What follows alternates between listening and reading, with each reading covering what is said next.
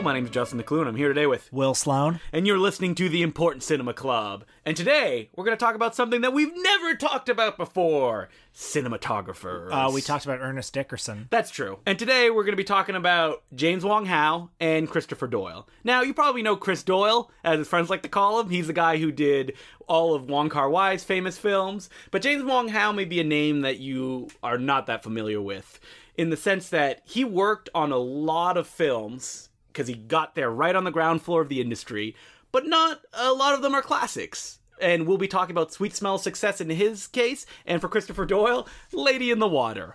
But before we talk about them, Will, what do you think of when you think of cinematographer? Like, what is their role on a motion picture? Well, we definitely have an auteur bias on this podcast, I think it's fair to say. I think one of the things that I think is interesting about movies is that I value movies primarily as the work of one creator. Mm-hmm. Most of my favorite movies are sort of auteur type works, and yet you take a classic example like Citizen Kane, even though it's so obviously an Orson Welles movie, you can clearly decipher the contributions of Greg Toland, the cinematographer, or Herman Mankiewicz, the co-writer, or Robert Wise, the editor. And there's a paradox there, and there's a tension there that makes film interesting. I think that when we talk about auteurs, it's just so much easier because you can speak about the vision of one person, and that when you start kind of dismantling it and talking about why this is important or that is important, that's where it gets a little bit more complicated. But I agree with you. I think that movies are made up by so many people. And that's why when I direct films, I feel uncomfortable putting like a Justin DeClue film, because it would be a lie to say that all of this is mine. Like, it's not my film, it's everybody who made it film. But then there's an example of somebody like, talk about cinematographer, director collaborations. My go-to example is often somebody like Woody Allen, the bad man. He's worked with over 50 movies, many movies he's made. He's worked with a number of the most famous cinematographers, and their contributions are often clearly discernible in his movies. You can see how Gordon Willis in something like Annie Hall brings that Godfather, Rembrandt look to it. You can see how Sven Nykvist brings his more Bergman-esque look. In the guy he's working with now on Cafe Society. Yeah, Vittorio Storaro. He brings a very ripe and lush color sense, and yet at the same time, they all look like Woody Allen movies. Because Woody Allen specifically doesn't shoot in a fancy style. So they are, I don't want to say trapped, but limited by the story that he's telling. And also, he has a sensibility. He likes warm colors. He likes autumnal colors, golds and reds and browns and beiges.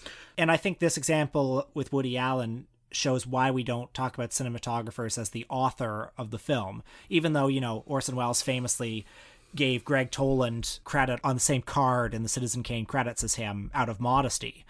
Cinematographers contribute simply one aspect of the film's overall design, and often they're at the service of articulating someone else's ideas. And when cinematographers venture out into directing on their own, the results are often disastrous, like Wally Pfister or Christopher Doyle, to cite recent examples. Where, I don't want to paint a brush on all cinematographers, but they often don't have a sense of how to tell a story in a compelling way, or they even step back like Wally Pfister and make an ugly looking film that has no story. And they might not have great ideas of their own. They're often at the service of someone else's ideas, but are able to articulate them beautifully.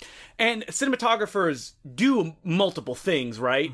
Like you said, they are there to kind of articulate the ideas of the director, but they are also there as a technical person who needs to know how to execute these ideas, where a lot of cinematographers will often be commended by the people that they work with because they're able to bring to life these ideas the director asks from them in beautiful ways, and most importantly, being able to do it quickly. Because that is the one thing that, like, you often hear directors interviewed go, oh yeah, this person was able to work really fast. I don't know if we've talked about this on the podcast before, but cinema is a time-sensitive artistic endeavor where the people making it need to work quickly to get it done, no matter what it is, whether it be an Ed Wood picture or like a Michael Bay film. And that the cinematographer is that link in getting it done fast. Because the director says, all right, I want this done.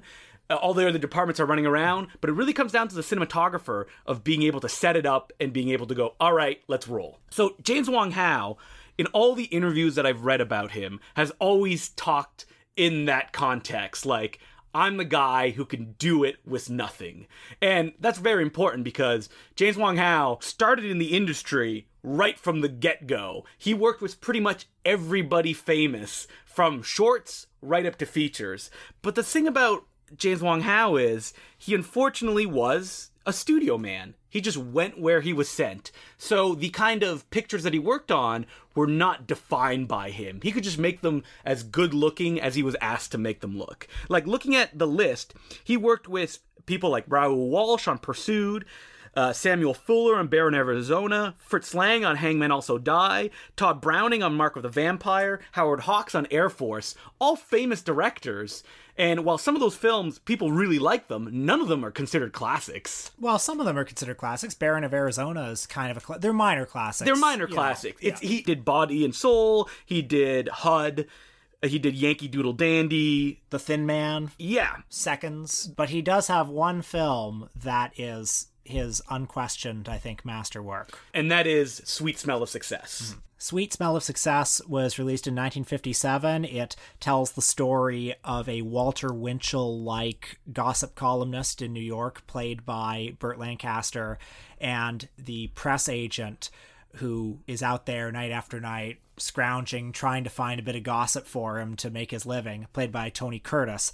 This movie is directed by one Alexander McKendrick, and McKendrick directed a number of movies, but this is kind of the only one that's endured. It's hard to tell how much, frankly, McKendrick is responsible for the movie and how much the much more celebrated writer, Clifford Odets, famous for his socially conscious left-wing theater works, as well as the cinematographer, James Wong Howe, how much they're responsible for it. Because when people talk about the film, they often contextualize it in the visuals that Wong Howe brings and the acidic writing that Odette brings to the table. Because this is a film that's all about the way people talk, and the fact that James Wong Howe brought this noirish kind of defined lighting style to it really makes it pop. There's a perfect symbiosis between his photography and the very kind of hard-boiled dialogue that Clifford Odets writes. Both of them are very, very sharp and harsh and heightened. At one point, Tony Curtis says, "I love this dirty town." And indeed, the town looks very dirty. Like, at night, New York in this movie looks like an ink pit. It's lighted by, these street lamps and these car lights and the reflections of these lights on the wet roads. But you don't get a great sense of the surrounding space. While it does have that kind of claustrophobic feel, it's also right on the cusp of the kind of Hollywood guerrilla-style filmmaking that would become the norm, in the sense that it is shot on, like, New York streets with these Hollywood stars moving around these large spaces. I was actually reminded a little bit of Raoul Coutard's photography for Breathless 3 years later, in the sense that both these films are so busy. Sweet Smell of Success in its night scenes is shot in deep focus cinematography in these very cramped restaurants and nightclubs where there's so much stuff happening in every plane of the frame and all of it's in focus. The city feels like it's in this sort of chaos in a similar way to how in Breathless the city feels alive. Yeah. I would also say that something that Wong Howe brings to this film is that while it does have that busy, everything going on at once feel, he also inserts these moments of expressionist and chiaroscuro lighting with shadows, where they'll cut to a close-up of a woman talking and her eyes will be kind of highlighted by blinds, but then in the next shot it'll cut to a wide and all of that will be gone. And it's those points of accent that I think make the movie as special as it is as well. Do you think I would be wrong to see any Citizen Kane influence on this? Because I know that James Wong Howe actually used deep focus photography before Greg Toland did. 10 years before. A movie called Transatlantic in 1931. But this movie also has a lot of dramatic low angles and a lot of visible ceilings. I always think of, and I don't remember which director said this, but he talked about like the new age of Hollywood and the way that they were using cameras and stylistic techniques, and he went, oh, we did that all back in the day when we started cinema. They just figured out a way to focus it. And I feel that, I don't know if it's inspired by Citizen Kane, because I would like to believe that Greg Toland was inspired by James Wong Howe. But I guess the other major influence on this film, the stated influence on the visual style, was the New York tabloid photography of Ouija, the famous tabloid photojournalist. And like Ouija's photography, this movie has a very high contrast, gritty street level feel, very, very graphically intense. The movie also doesn't have any of the kind of like flatness that we normally associate with black and white films from the late 1950s. There's a lot of depth to the frame. The lighting is very dramatic, whereas a lot of the sort of later film noir movies, frankly, look a little more like television. Probably because those films would be forced into a lower budget because you're getting to Poverty Row time. Yeah. Well, this one does have that big budget, so it can't have that crispness and the depths to the frame that you don't usually associate with more lower budget film noir. With James Wong Howe, it's hard for me to discern a personality in his photography the way that you can with Vittorio Storaro or Vilmos Zsigmond or Greg Toland. People talk about how his tropes are, very dramatic lighting, very heavy shadows. I think what I find most moving about him when I read about him is his constant restless experimentation. He, for example, on Seconds, the John Frankenheimer movie, he was using fisheye lenses late in his career. There was one movie he did where he lit a whole scene by candlelight. Picnic has a helicopter shot in it. Yeah, they talk about how he was one of the first people to kind of push that forward. I know that he was also a massive perfectionist. I mean, when you see him interviewed, he talks about how he's always about serving the director's needs. But also the way he talks about it, he clearly demanded a very close collaboration with the director. Like, he was with the director determining what all the shots would be well in advance and determining what the atmosphere, and he felt it was his responsibility to carry that atmosphere through the movie. That makes me wonder if the reason that he doesn't have so many classics under his belt is that he gravitated toward more working with journeyman directors instead of like pure auteurs.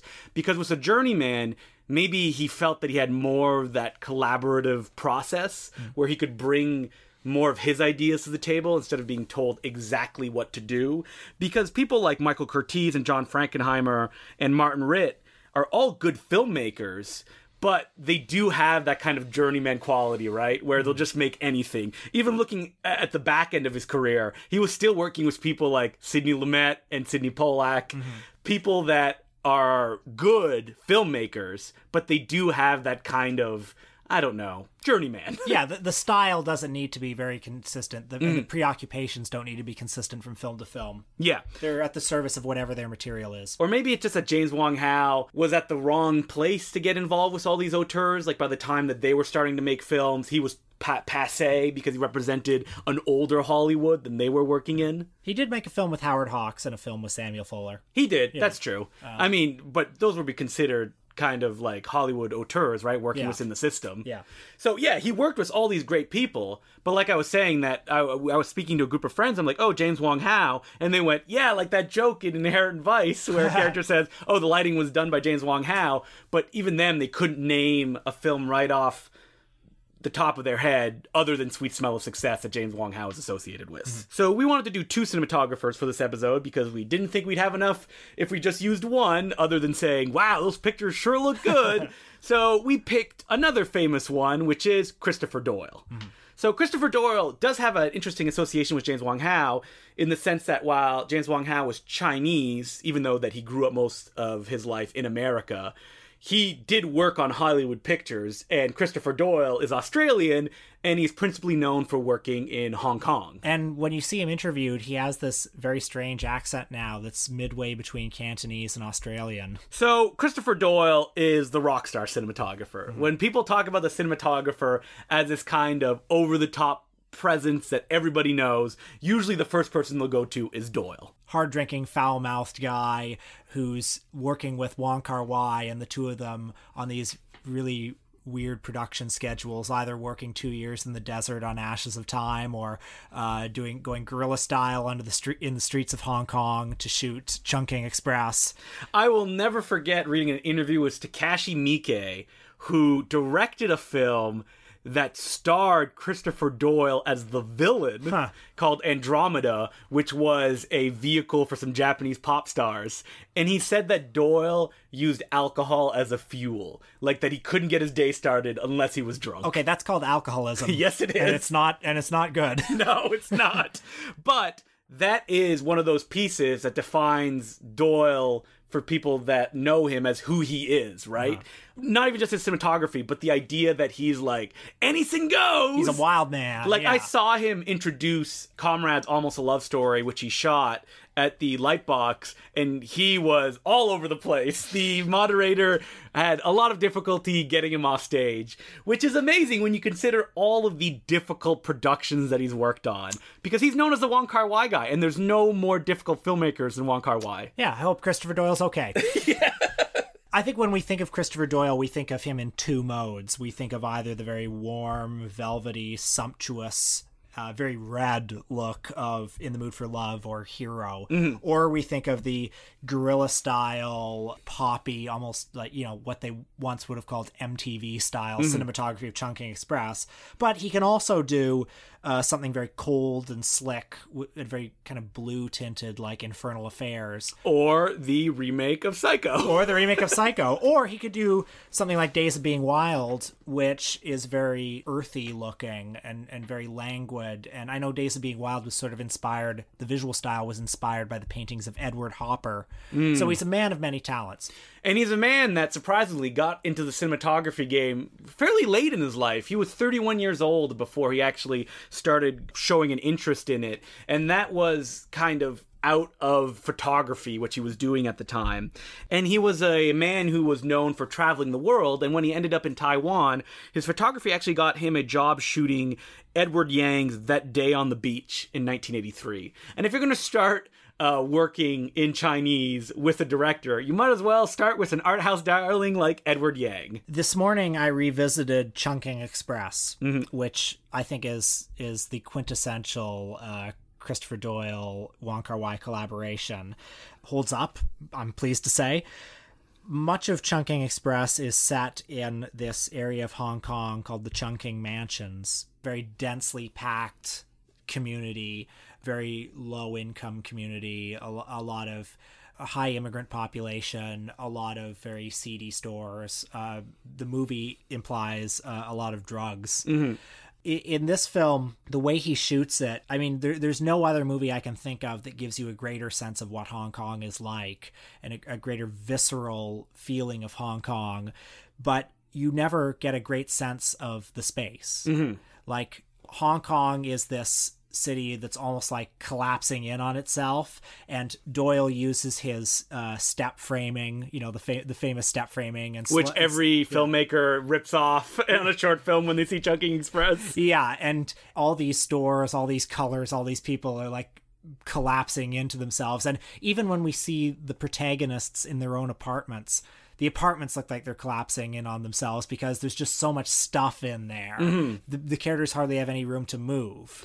And this brings up a good point of where Christopher Doyle and Wong Kar-wai start, where the visual look is so distinctly Christopher Doyle, right? Which is that off-the-cuff kind of, we grabbed this shot, we did this shot, we didn't have permits to do it, even though that we're shooting with these giant pop stars. And he's always like, even in those circumstances, finding the beauty in the everyday. He's finding the beauty of the neon lights and CDs and a jukebox and everything. And I think that Christopher Doyle was the perfect cinematographer to work with Wong Kar-wai, because Wong Kar-wai's energies are also that slapdash, pull it together at the last minute.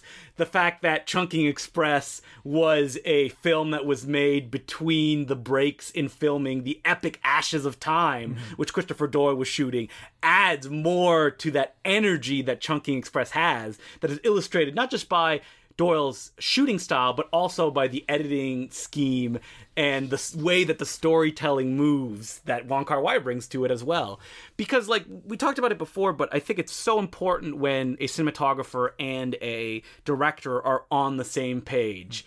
Because when you have an amazing cinematographer that comes to do a director that has a very distinct style, and they're kind of, like, stylistically different, you get usually a good-looking picture that is not that compelling. I saw Kelly Reichardt talk at Ryerson University last week, and she was talking about how she had some difficulty with cinematographers in the past. She described them as sort of like boys and their cameras. But she was also talking about shooting Wendy and Lucy, how the cinematographer on that was a full foot taller than her and therefore saw the world differently than her.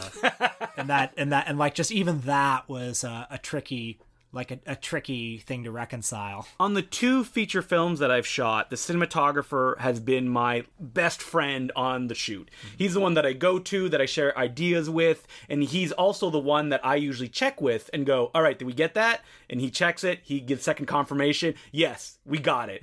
For me, the cinematographer has been the person that I have to trust, because at the end of the day, that person is the one that's putting the images on screen. Sometimes he's using the camera, he's lighting it.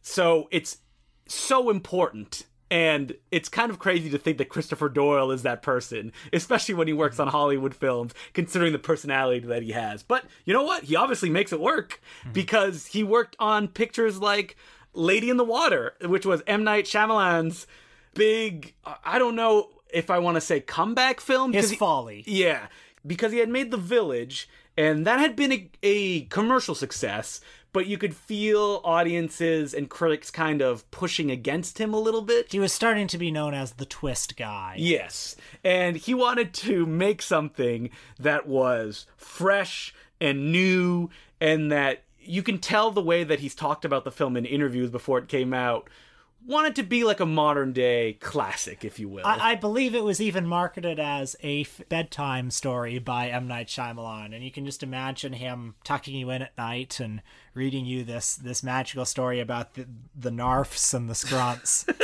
So had you seen this movie before? No, I hadn't. When it came out, like, the knives were out for M. Night Shyamalan. The backlash was in full swing. I mean, around this time, he was definitely ready for his Bogdanovich-like downfall, where everyone was kind of tired of him. He had sort of developed the reputation as like an egomaniac, and I think people were ready to see him fail.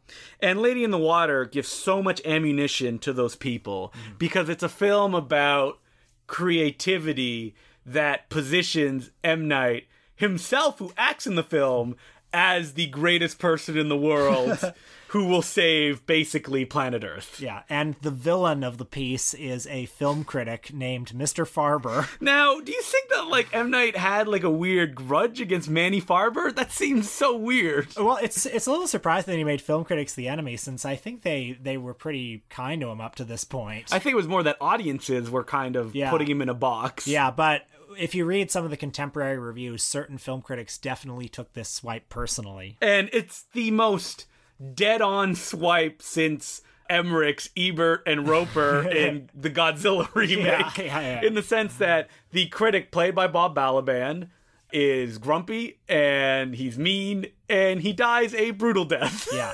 Where he comments on the fact that because he's a critic and he knows how things work, he cannot die. But whoa, what a twist, he does. I think that scene felt a little out of place. Yes, it did. Like it had a level of irony and a knowing quality that was in quite a different tone than the very earnest rest of the film. So for people that don't remember, the film is about Paul Giamatti playing a Cleveland Heap. Cleveland Heap. Isn't that what his name is? There once was a man named Cleveland Heap. Who plays the landlord of a rundown apartment complex filled with all kinds of lovable weirdos who comes under the spell of what were they called? Like a nymph of some kind? A scrunt, I think, right? Isn't she a scrunt? Played by Bryce Dallas Howard, who tells him that there is a magical man who will define the future, and I need to inspire him to be able to do that thing, to write that book that will then influence a young boy who will become the president, who will put in action, I don't know, social change and stuff like that. I have to say, I found this movie kind of endearing. I found it very lovable in the kind of thick-headed straightforwardness of wanting and just earnestness. Yeah. There's an amazing book about the making of the movie called The Man Who Heard Voices, or How M. Night Shyamalan Risked His Career on a Fairy Tale, written by Michael Bamberger. And the thing about the book is that the author says straight up that he is not a film critic and that film is a minor love of his because he's more of a sports critic. So what he brings to the proceedings is this cleared-eye journey of how the film came out and all the difficulties M. Night had. And when you start hearing about them, like the fact that M. Night doesn't write his scripts in the format that other people do, to the point that they're very confusing. Ugh. And that when he sent his script out to studios, everybody turned him down, so he had to find funding himself to make the picture. Wow. And then he was vindicated, you know? That kind of endears me a little bit to it, that he genuinely believed in what he was making. This, like, heavy-handed tale about how creativity and working together with this insane, convoluted mythology can bring us all together. And, like, the critic is representative of all the doubts you have when you're creating something. And to be able to create something, you have to cast those doubts aside, you know? But before we forget... Kind of beautiful, in a way. But before we talk more about this movie... what does Christopher Doyle add to the picture? Well, I think Shyamalan was probably hired him because of In the Mood for Love. Mm-hmm. Because, you know, this movie isn't quite as visually ostentatious as that one is. However, it does have heavy use of red, and it has a certain softness and a certain dreamy tone. You could even say that he may have gotten him as well for the way that Doyle shoots apartment complexes, like In the Mood for Love or like Chungking Express. The way that Doyle can capture the everyday with that slight hint of weirdness, even though that M. Night writes a character with one muscly arm and one normal arm. What the movie doesn't have that Chungking Express has is claustrophobia. Mm-hmm. It's much more like In the Mood for Love, where many shots, it will be a widescreen image with something in the center of the image and a lot of dead space surrounding it. So many of the conversations in this movie are framed as shot, reverse shot. You know, Paul Giamatti is talking to somebody, and then it cuts to, you know, Bob Balaban talking to him, and then it cuts back, and you rarely see the people in the same frame together. And I guess this is meant to, like, give a sense of their isolation from each other, and when they all come together to create this story, but like, they become a family. And I don't think that what Will's saying means that it's shot conventionally, because there's weird ass angles all over the place to tell these stories. Yeah. But I'm just kind of I was surprised watching it how barren the frame often was, and how alienated all the characters seen from each other. But that's also something that I always associate with M. Night, that I think Christopher Doyle just underlines in this movie, is that while as M. Night was discussed as the heir to Spielberg when he was coming out, his style is not like him at all. He has more of a slow, plodding way to tell a story, a kind of importance to what he's doing. And it's very stilted at times. Which I think that working with Christopher Doyle may have been his attempt, and it does work in some respects, to bring a more life to the frame that his films don't always have, because they do feel calculated in the way they go about things. But he was also clearly going for this kind of dreamlike tone, which I guess he thought Doyle would be able to provide.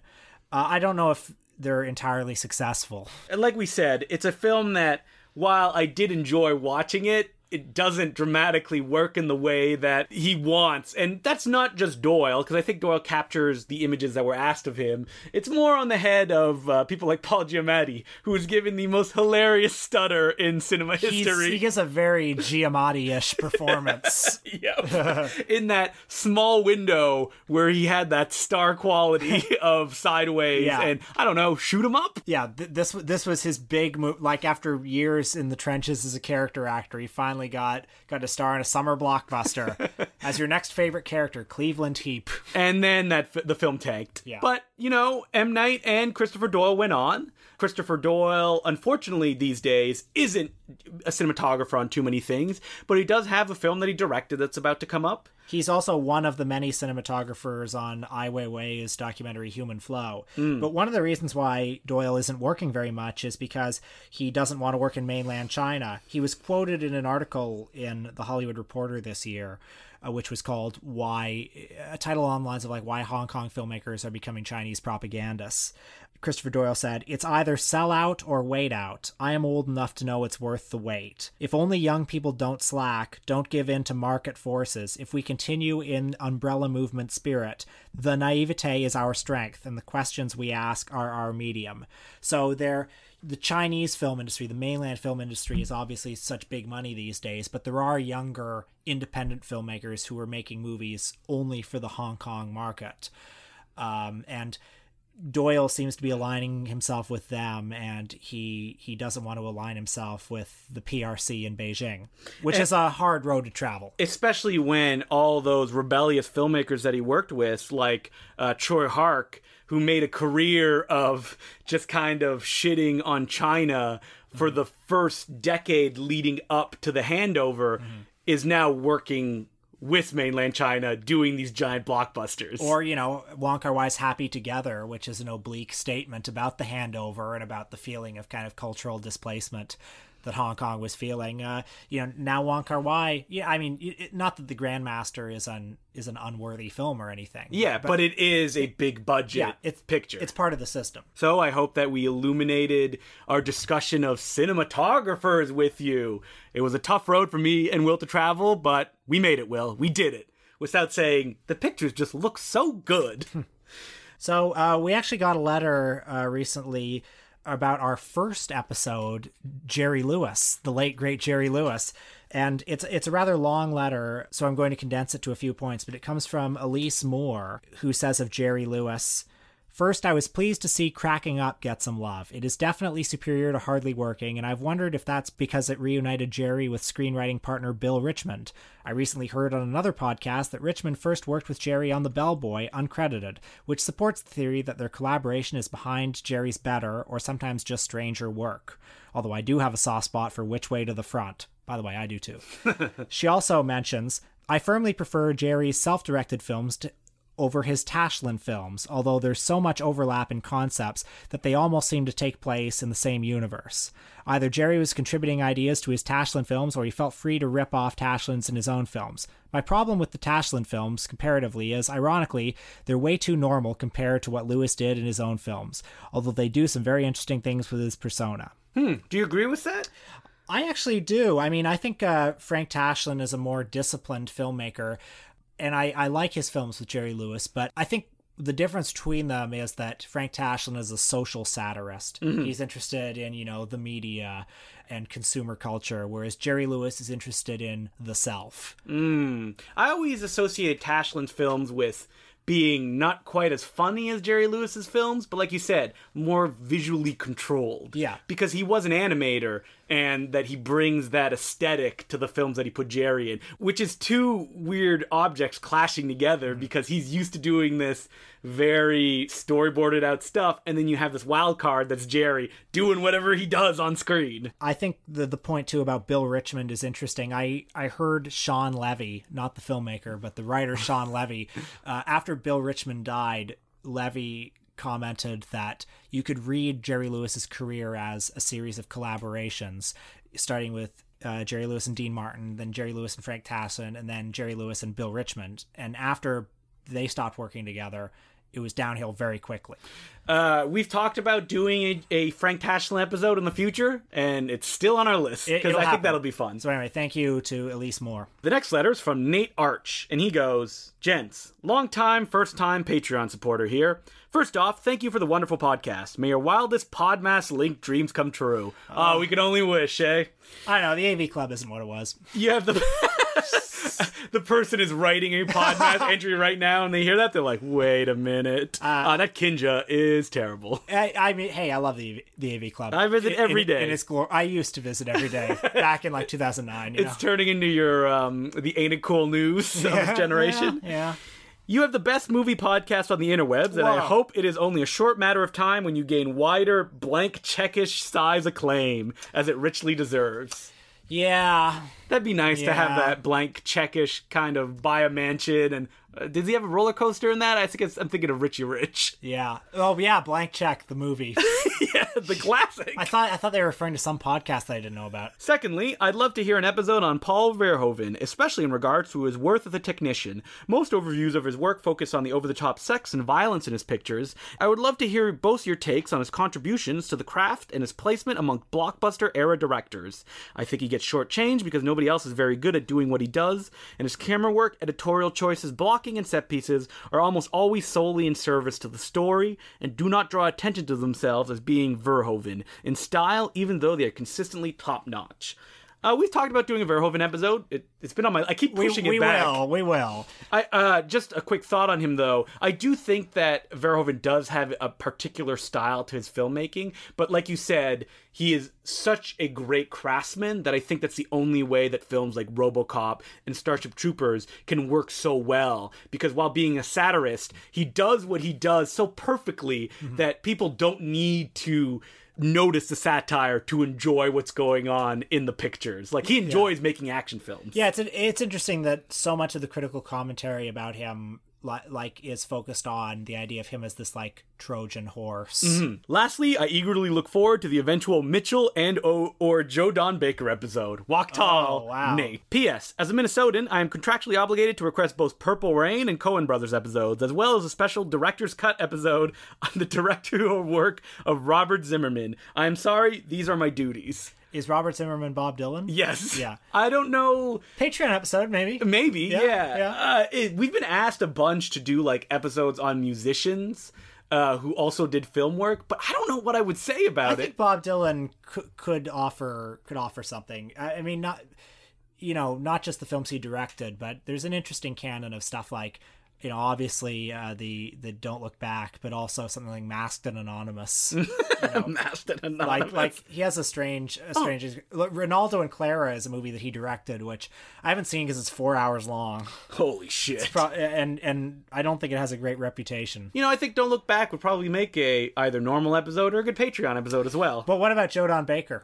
Would we talk about him? I would love to talk about Joe Don Baker in the context of a Patreon episode. Yeah, I mean, I also want to do a Phil Carlson episode, and that would take up some of the key Baker titles. Yeah, The Walking Talls, Framed. Exactly. I haven't seen Framed, but I hear it's a lot of fun. And if people, we may not do that for a while, want to get into Phil Carlson, I would also highly recommend The Phoenix City Story. It's amazing. Yeah.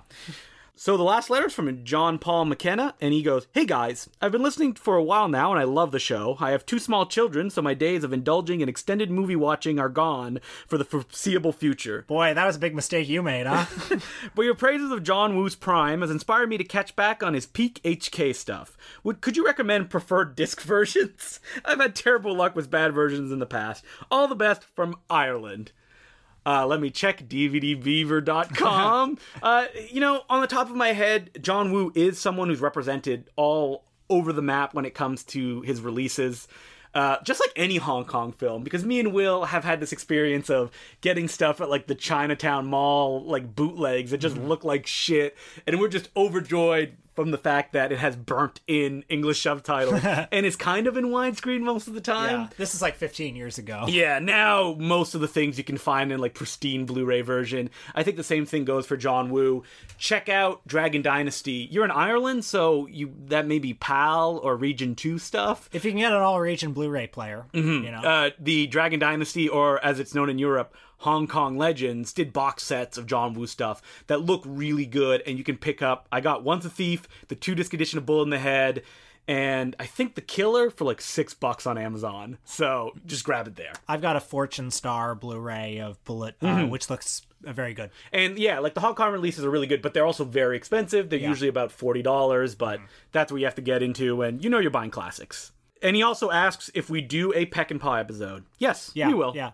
Somewhere down the line. Yeah, God, there are so many things to do, aren't there? Yeah, we have a list. They're in a Google Doc that me and Will will look at every now and then. We'll say, what are we feeling like? Yeah. And speaking of Patreon episodes, this week we did the classic exploitation scare film Reefer Madness, and kind of turned it into a discussion about marijuana and film a little bit.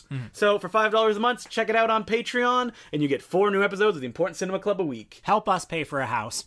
That we're going to get in together, and we will do podcasting 24/7. That's right. So next week, we're going to get a little bit serious again, and we're going to be doing Louis Buñuel. Is it Louis or Louis? It's Louis Buñuel. It's a filmmaker that I'm actually not that familiar with as far as his entire canon goes. I've seen most of the high points, Chien Andalou, L'Âge d'Or. Yeah, and The Exterminating Angel, and other films of that ilk. But we'll be watching The Discreet Charm of the Bourgeoise, and I think we decided on Exterminating Angel, right? Yeah. I might also watch L'Âge d'Or again, too. Yeah, I think I'm probably It's an hour long. Yeah, it's easy. Yeah. Cinémathèque Française used to show it all the time. You gotta watch it the way they showed it, silently, with no music. So, until then, my name is Justin the Clue. I'm Will Sloan. Thanks for listening. Last weekend, me and Will got to share something together, and we went to the Horrorama convention. Horrorama. Yeah, just so people don't get the wrong idea. I can't say that word, and for some reason, I chose a movie title with that word in it. Horrorama, which is put on by Chris Alexander and Lewis from Suspect Video. These guys are known in the Toronto scene, Chris Alexander having edited Fangoria for a bunch of years, and Lewis having managed the sadly departed Suspect Video for a long time. And this was a chance for us to meet in a community center / school with a bunch of tables and to talk to whatever kind of genre minor celebrity that would show up. But that's good for me and Will because we love a lot of these celebrities, and these Q&As are genuinely intimate. Well, the Q&As that we saw were Mink Stoll from the John Waters films, who's an old pro at this sort of thing. You know, all the famous stories.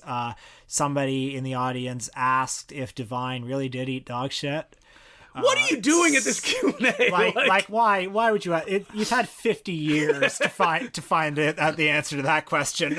But what me and Will really love is going to Q&A with Frank Hellenlotter, where this packed room just watch him sit down and talk about the Blu-rays he had just bought for a little while. Frank Hellenlotter, the director of Basket Case and Frankenhooker, Bad Biology, who is also known as a film historian, having been one of the leading figures in the Something Weird DVD resurgence that happened in the late 90s. Something Weird Video is a company that is equal in importance to Criterion to me. And the panel that we saw was actually him and Lisa Petrucci, who is running Something Weird right now, just talking about how the company got started, where it's going, and just made me want to have a podcast with Frank Hellenlotter where we could just talk about movies. Well, what he was talking about how he and Mike Vraney, the guy who started that company, would go to film labs that were closing, and they would just they would say, hey, here's $5,000, can we just take whatever we want, and then they would save the negatives of hundreds of movies that would be gone if they hadn't grabbed those, including notable exploitation films like The Curious Dr. Hump and House on Bear Mountain. These titles may mean nothing to you, but they mean a lot to me. And I think the best piece of information I gleaned from Hellenlotter during that Q&A is when he just casually admitted that he's helping write a book on Roberta Findlay. Oh, favorite of the podcast. And then Will Sloan jumped in and said, wait, what kind of book? Well, I wanted to know if it was a biography or if it was a collection of interviews or something. It's going to be everything, apparently. And supposedly she's involved, which just goes to show that her tough exterior is melting as time goes on. He sat down and he was showing the collected people the DVDs he bought. One of them was A Woman's Torment, and another one was a movie called Paganini Horror. Yes. Which, have you ever seen Paganini Horror? I have. Directed by Luigi Cosi, the director of Star Crash. Not very good, so don't check it out. But Hellenlotter had a crazy German hard box of it, and he went, why not? Yeah. I kind of want to see Paganini Horror. It's a great title. Oh, it has an amazing poster, and dude, it's not worth it. I even watched it with my pal who loves Bruno Mattei film, and it even broke him. Like, he's like, this is awful. You can buy it on vinyl for $52. I'm sorry, I just can't believe you. It's a horror movie about Paganini made by the Italians in the 80s. There's no way that it can fail. Yeah. But going at the convention and looking at the Blu-rays also made me realize that we're in a weird phase when it comes to collecting movies. They're starting to get really expensive if you want to buy Blu-rays. And what's funny about that is that it's just the cyclical nature of film collecting, where VHS came out, they were super expensive, they got super cheap, and then Laserdiscs came out, and they were only for the collector's market, and they were super expensive. They were like $90, $120. Mm-hmm. I remember when I first started buying DVDs, I could not fathom buying these films that are so expensive. And while they did come in big box sets and they did look like they cost a lot, that's still so much. Mm-hmm. Then the mass market arrived for DVDs. 2 for $20 pretty much everywhere, all the new Hollywood releases, and then that went away because those video stores don't exist anymore. But what's happening now, and we've kind of touched upon it as it's gone along, is that we are in the golden age of physical media. Companies have realized that if they release packed collector's editions to a very specific market, and they charge prices that are $30 to $52 Vestron Video at some points, that they will buy it because these people want these movies. But also, like, companies cultivate a sense of brand loyalty where you might buy something from a Vinegar Syndrome because you trust their imprint, even though you probably shouldn't. No, I don't think you should trust any of these labels. Because... but people do. It's like they've picked up a lot of lessons from Criterion. You know, the way that Criterion will also have like 4 releases a month and they're individually numbered, which gives them all this sense of like exclusivity. Well, I think the people buying the Blu-rays are probably the same reflection as me, is that I'll pick up a film and go, wow, they have 2 transfers on this because one of them is cinematographer approved and the other one's a new 2K from the negative. Yeah. That must mean that they care. And then I watch whatever movie it is and I'm like, oh man, this sucks. But I also sometimes feel like I'm obliged to support these things because so Something Weird Video is putting out a new Blu-ray of Bat Pussy.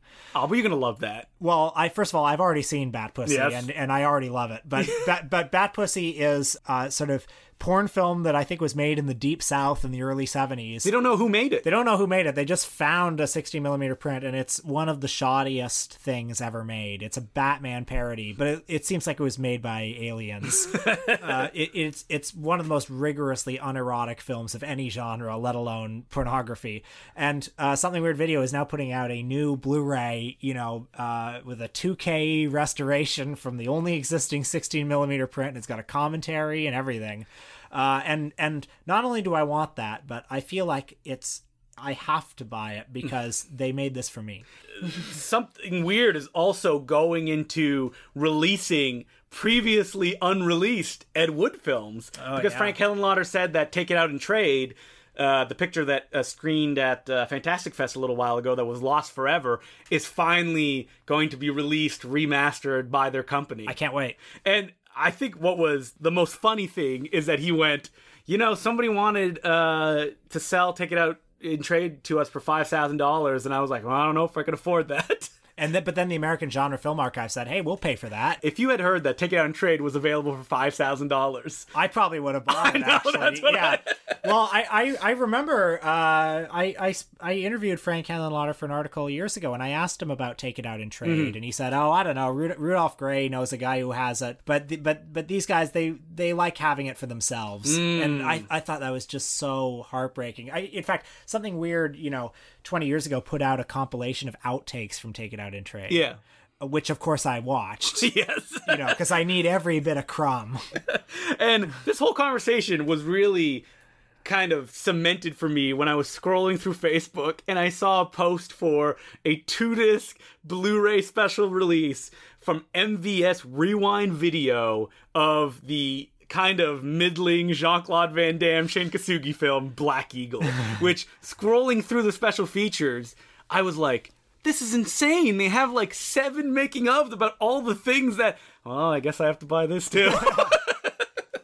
And I'm really curious to know what happens when the people who grew up with VHS are just dead. Because there'll be no market for that anymore, right? So it's time to squeeze the teat until there's nothing left, I say. Well, there's no way to transition from that into a Louis C.K. conversation, so we might as well end it now. We're going to lose 5 minutes. No, I think that we should talk about Louis C.K. only because that's what everybody is talking about right now. And you said something really interesting when we were discussing the fact that can Louis C.K. come back from what is now publicly known that he did, which is masturbating in front of women without their consent? I don't think he can. I mean, I've been wrong before, but first of all, he's not like Mel Gibson where he's playing characters. Like, he was playing himself.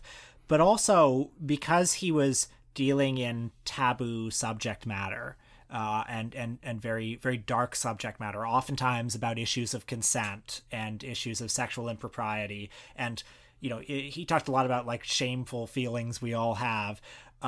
To be able to sort of, like, take you by the hand into that area and guide you into that area, the audience needs to have trust in him. You know what I mean? And now they need to trust that I will admit to you, the comedian, that I too share these thoughts, as long as we're certain that neither of us are going to act on those thoughts. Yes. You know? Because we're all laughing about it, but we all know that it's wrong. And that's why we're laughing about it. Right. And when that comes out, especially in the way that it did come out, which is that, like, it was there, people were talking about it, he wouldn't comment on it, he says, oh, it's just rumors. And then it unequivocally is just like, yeah, he did it. Then there's nothing, like, there's nowhere else for him to go. Yeah, the trust is gone. Yeah. And how can he do a comeback special about it? Because he can't just do, well, you know. Like you were talking about Mel Gibson before, and the career path that Mel Gibson took is that when he did finally start making movies again, there were, like, a weird apology tour about what he did. Like, Bloodfather is all about how he's terrible and he's trying to get better. Mel Gibson, it feels like everyone has gone, oh, we've forgiven you now. So he can parody that persona in something like Daddy's Home too. And also you can, you know, to use a tired phrase, separate the artist from the art with him more easily. You think so?